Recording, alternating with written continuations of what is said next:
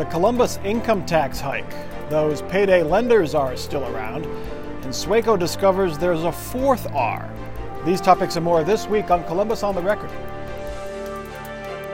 From the Battelle studio at WOSU at COSI, this is Columbus on the Record, WOSU TV's weekly analysis of the top stories affecting Central Ohio. Joining Mike Thompson this week, Julie Carr-Smythe, State House correspondent for the Associated Press; Sherry Williams, reporter with the Columbus Dispatch; Terry Casey, Republican strategist; and Greg Haas, Democratic strategist. Welcome to Columbus on the Record. This week's report from the Mayor's Economic Advisory Committee held all the suspense of an OSU football win over Akron. To no one's surprise, the committee recommends an increase of the city's income tax of up to a 0.5 percentage point. That would cost the median household an extra $200 a year. Of course, voters would have to approve it, and if they don't, the advisory panel has a backup plan: charge residents for trash pickup. Sherry Williams, how hard is it going to be for city officials to sell the public on this?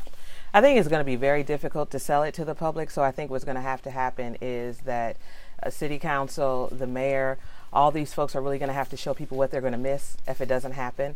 Because if people thought they really missed the 11 rec centers that closed, if they missed the 140 employees, city employees who were laid off, and if people are upset about 1,300 workers having to take furloughs, they're going to miss more. And that's just the bottom line, from my opinion. And if you actually read the report that Bob Howarth did, the very first part of it was about ways you could save money. One of the things is, why should most city employees get their share of the pension paid for by the taxpayers when most taxpayers have to pay their share of their own Social Security and Medicare and don't have the gold-plated pensions that most at City Hall do? But he said that's not enough. They still need the tax increase. Well, there's a question whether it's really enough, because if you look at the growth in city revenue over the past 30 years, it's grown on average about, a lot of the years, sometimes 2 and 3 times the rate of inflation.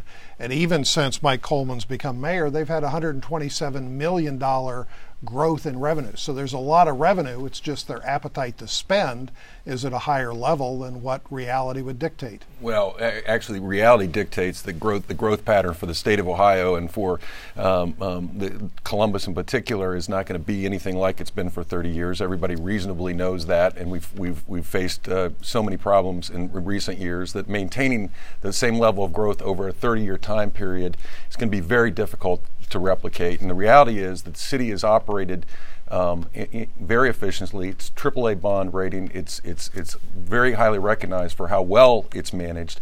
The fact is that healthcare prices have gone through the roof since then. The gas prices have gone through the roof.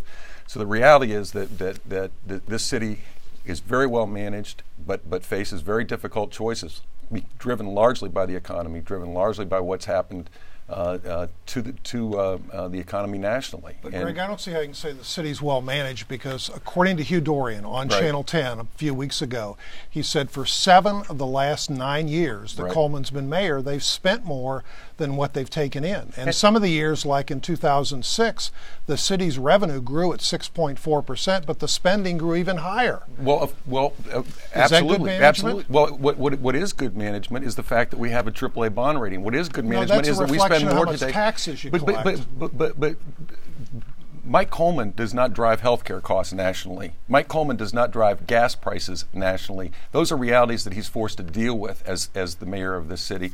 And the fact that we put more money today in the police department, we put more money in safety than we ever have.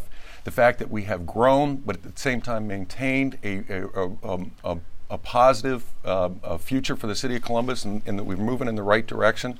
Those are all the tenets of good management, and that's what's happened in the city of Columbus. Let's get to the political reality. I mean, a few years ago they put the rental car tax on the ballot that would have affected just a small portion of the city residents, mainly out-of-town folks renting cars, and that got whomped 60-40. I mean, how is a 0.5% increase, half of a percentage point increase? Well, that's a 25% increase in the city income tax, and it would yield $96 million more a year.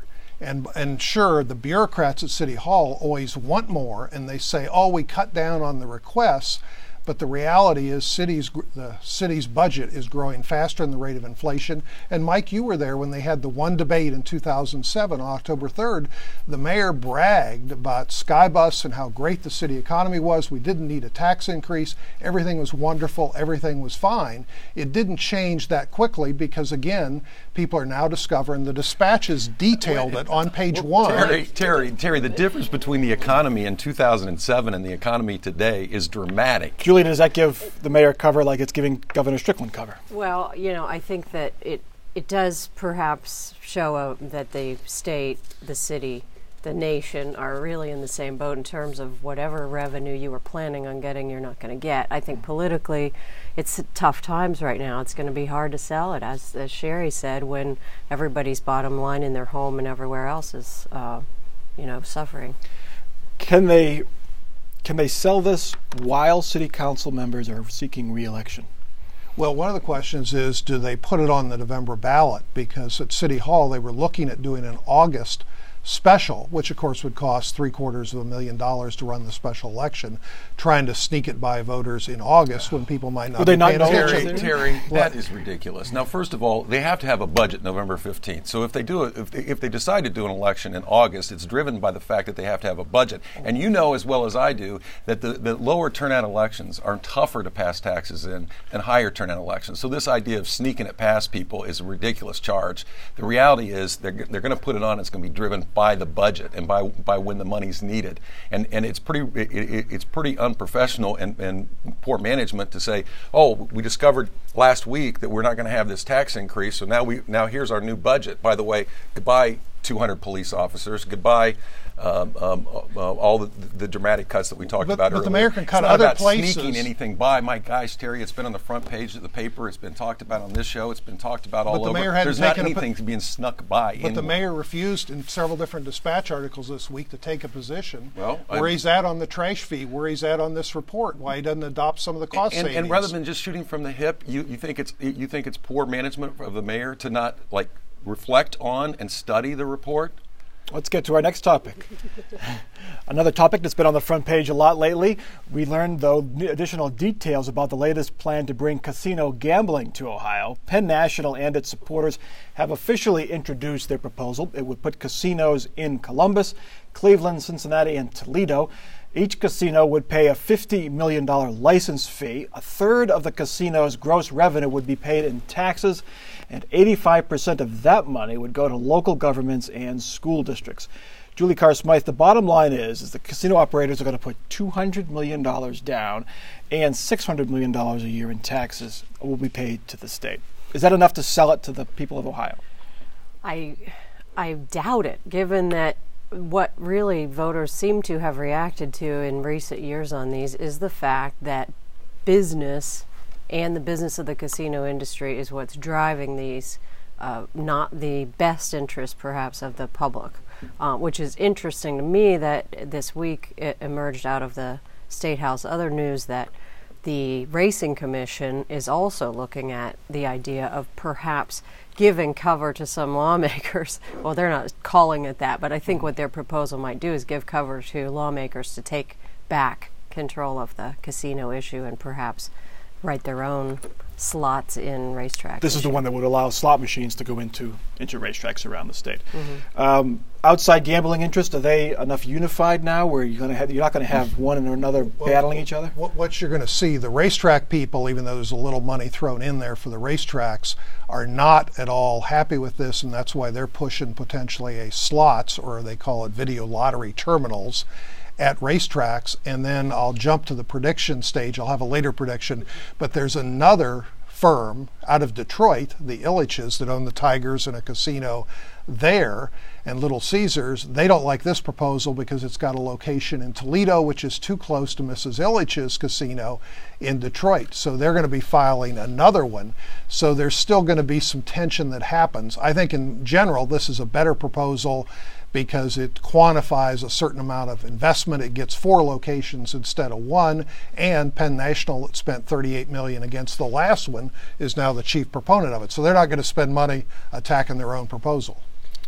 It sounds like Terry and I may have a similar prediction at the end of this. It'll be interesting to find out. But I think the one of the things that has always made Ohio strong is its location and the diversity of its population and the spread of the cities around the state. What's happening right now with with the casino proposals that we're seeing is how that plays out in the small politics of getting the casino passed. And I think every time these proposals come forward, the interest in Detroit, the interest in Windsor, and the interest in Indiana and the other locations are always going to be constantly battling each other. And so I don't see a situation where you can have anything put on the ballot where there's not going to be strong opposition to it. Right. And I think if that being the case, I think we all know that when you have an issue campaign with heavy opposition, giving people a reason to vote no's already pretty strong, and the voters have already spoken pretty loudly without that. And so to me, it just seems, I'm amazed at the amount of generation there continues to be behind these issues. Sure. I want to get on the record agreeing with Greg in one specific. There's some Pennsylvania firms like Mountaineer that has Erie, Pennsylvania, Chester, West Virginia, but in Pennsylvania they're paying a 54% tax rate. This one will only be 33%. That gives them a tremendous incentive.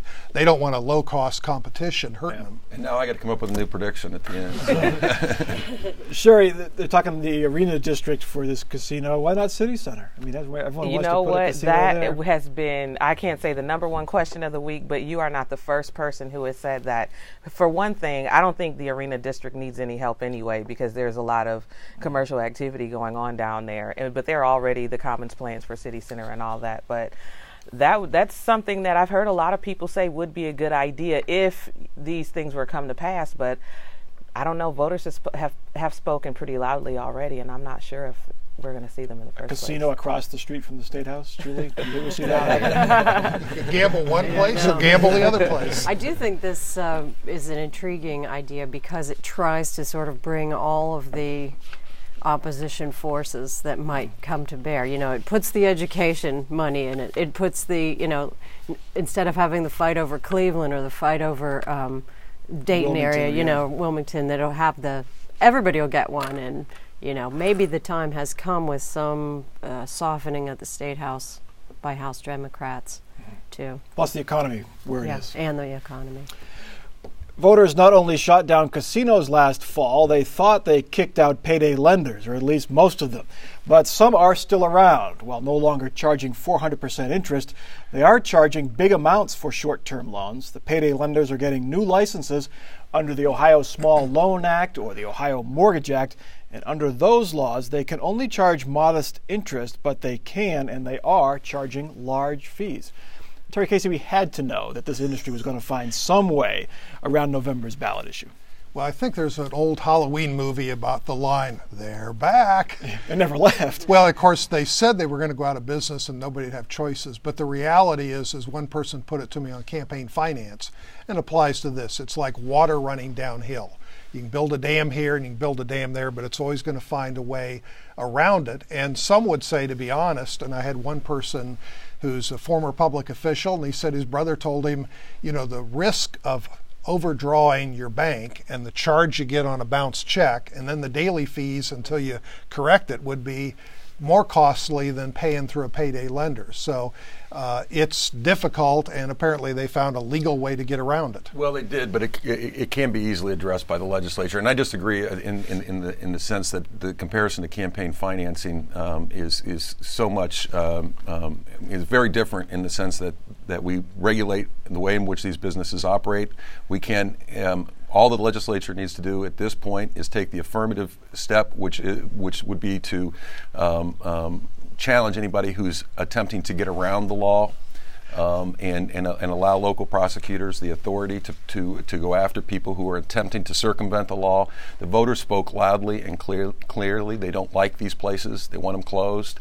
All we have to do is just give a little more, a few teeth to the legislation and let local law enforcement deal with it, and they can. I mean, Al Capone claimed, that he was just serving a public need, and eventually we got him. Some have closed. They've gone from 1,600 to about 1,000. So 600 of these places have shut down. Whether they're operating under a new name, it's hard to track. But they have 600 of these payday lenders have. But the difficulty is to give prosecutors, anytime somebody decides to circumvent the law, prosecutors can't write the law. The laws have to be written. And in my view, it's not just the payday lenders, but certain of the bank practices and the other people are highly questionable. Is it fair to crack down on these folks for charging high fees for checks and things like that when, as Terry mentioned, say you have overdraft protection on your checking account. It's $25 a year. Each time you use it, it may be $5 or $10, plus you pay the interest on that overdraft. But that's your mainstream bank. I'm totally with Terry in the fact that we need to regulate banks more carefully and go after them to protect consumers. And maybe we can hire Steve Stivers and we can go in and reform the banking industry. And Terry and I will work on behalf of that campaign because I think that sounds like a great idea, Terry. I think that banks gouging people is a bad thing, and it does happen. But it doesn't justify payday lenders.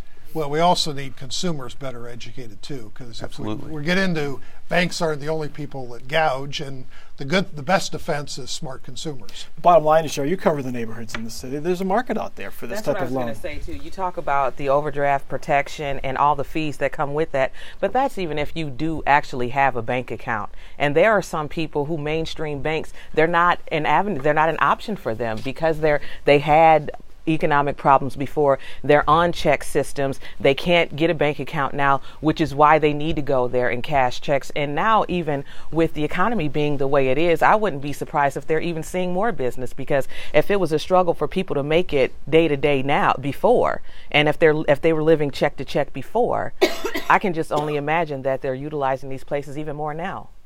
Okay, our fourth topic. Now, we've avoided this for a few weeks because nothing says good television like a fight between two accountants.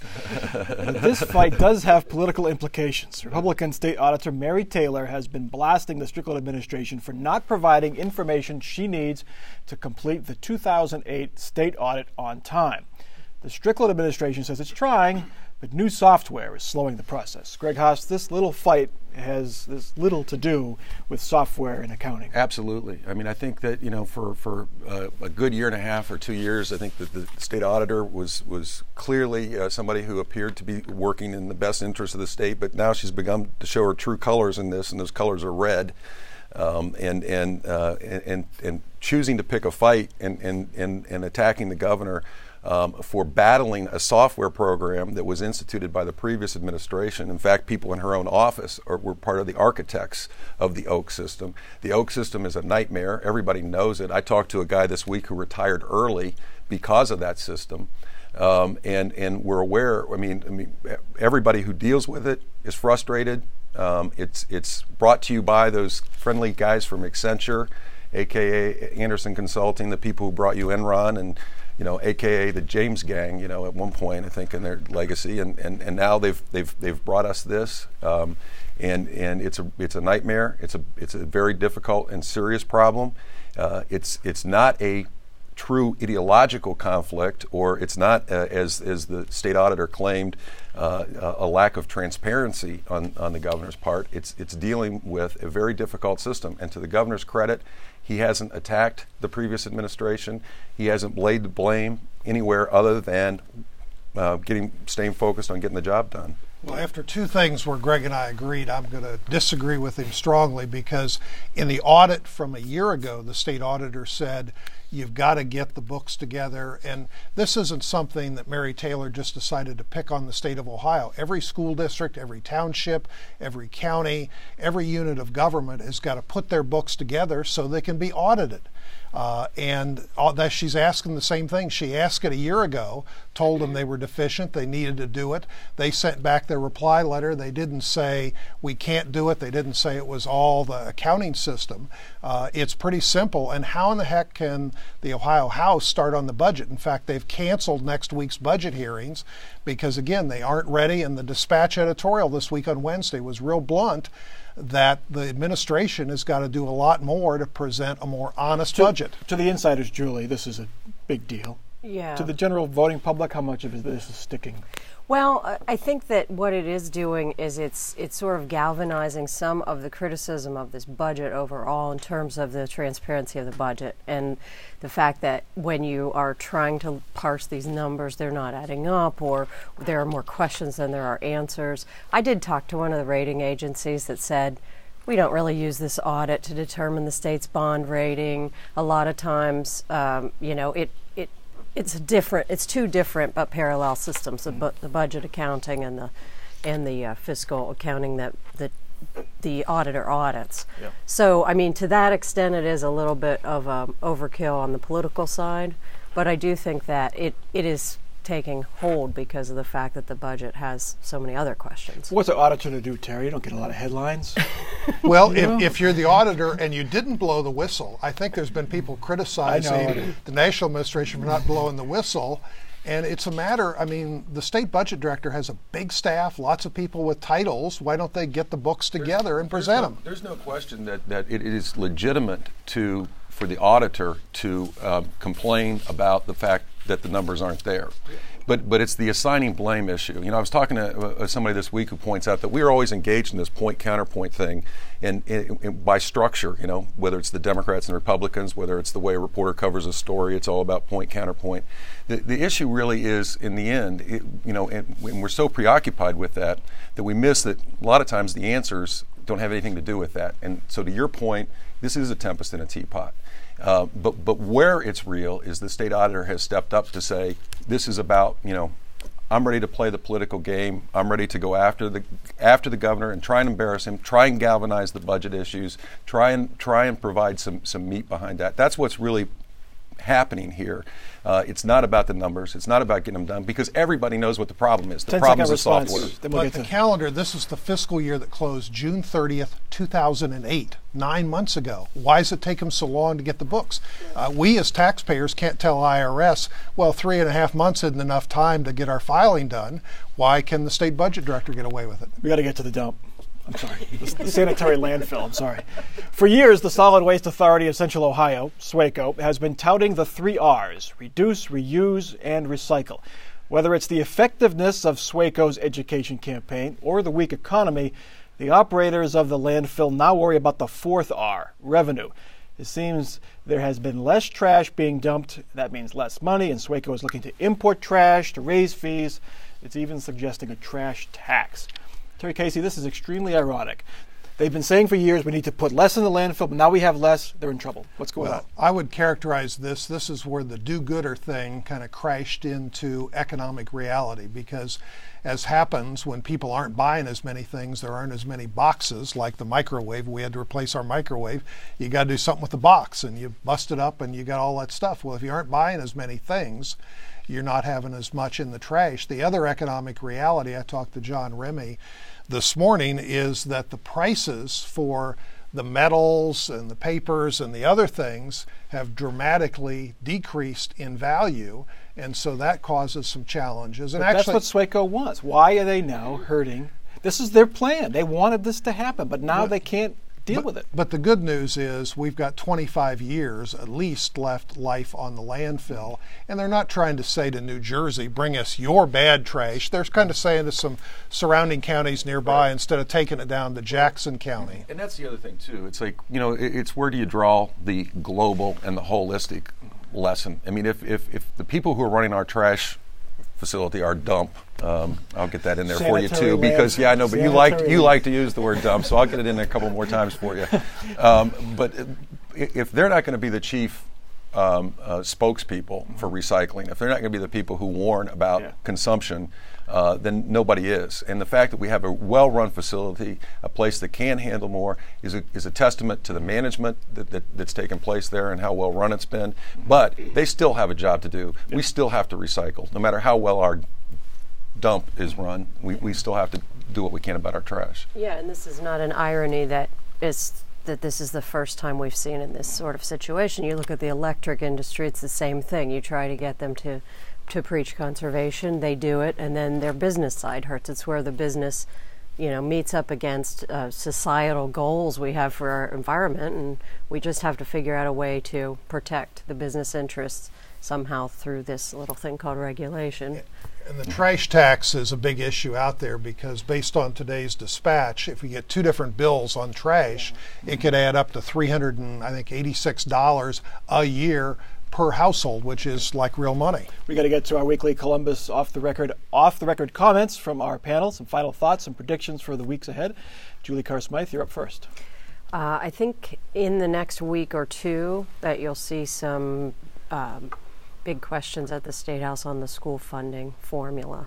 There were some suggestions this week that the dollars flowing from the stimulus are accounted for in a sort of strange way. So we'll see how that pans out. Okay, Sherry. I think several weeks ahead, moving on over to the fall, we're going to see what I like to call Generation L on college campuses a lot more. Adults, professionals who have been laid off, who are looking to seek refuge and build more skills as the economy shakes out. So I think we'll see, along with fresh-faced co-eds, some mature people walking around campus. Terry. The media likes to cover other people, but the media doesn't get the attention they deserve. Two little items in the past week or so. Two different TV stations, 4 and 6, and also 28, are kind of consolidating some of their assignment desks and certain of their news sharing, much as the Dispatch and Channel 10 does. And then the Dispatch cut 22% of their news staff, and ultimately we can get a lot of stuff nationally and internationally on the internet, but who's going to cover the local? Well, we covered my prediction earlier, at least to the degree that we was talking about opposition to the casino stepping forward in the next week. So my new prediction is that when Terry gets home and tries to fix that microwave that he got this week, and he has trouble adjusting the clock and it keeps flashing 12, he's going to blame Mike Coleman. That is Columbus on the Record for this week. Don't forget to check out our website. You can continue the discussion online. Our question is, should the city raise income taxes? You could also check out our streaming video. For our crew here at WOSU at COSI and for our panel, I'm Mike Thompson. Have a good week.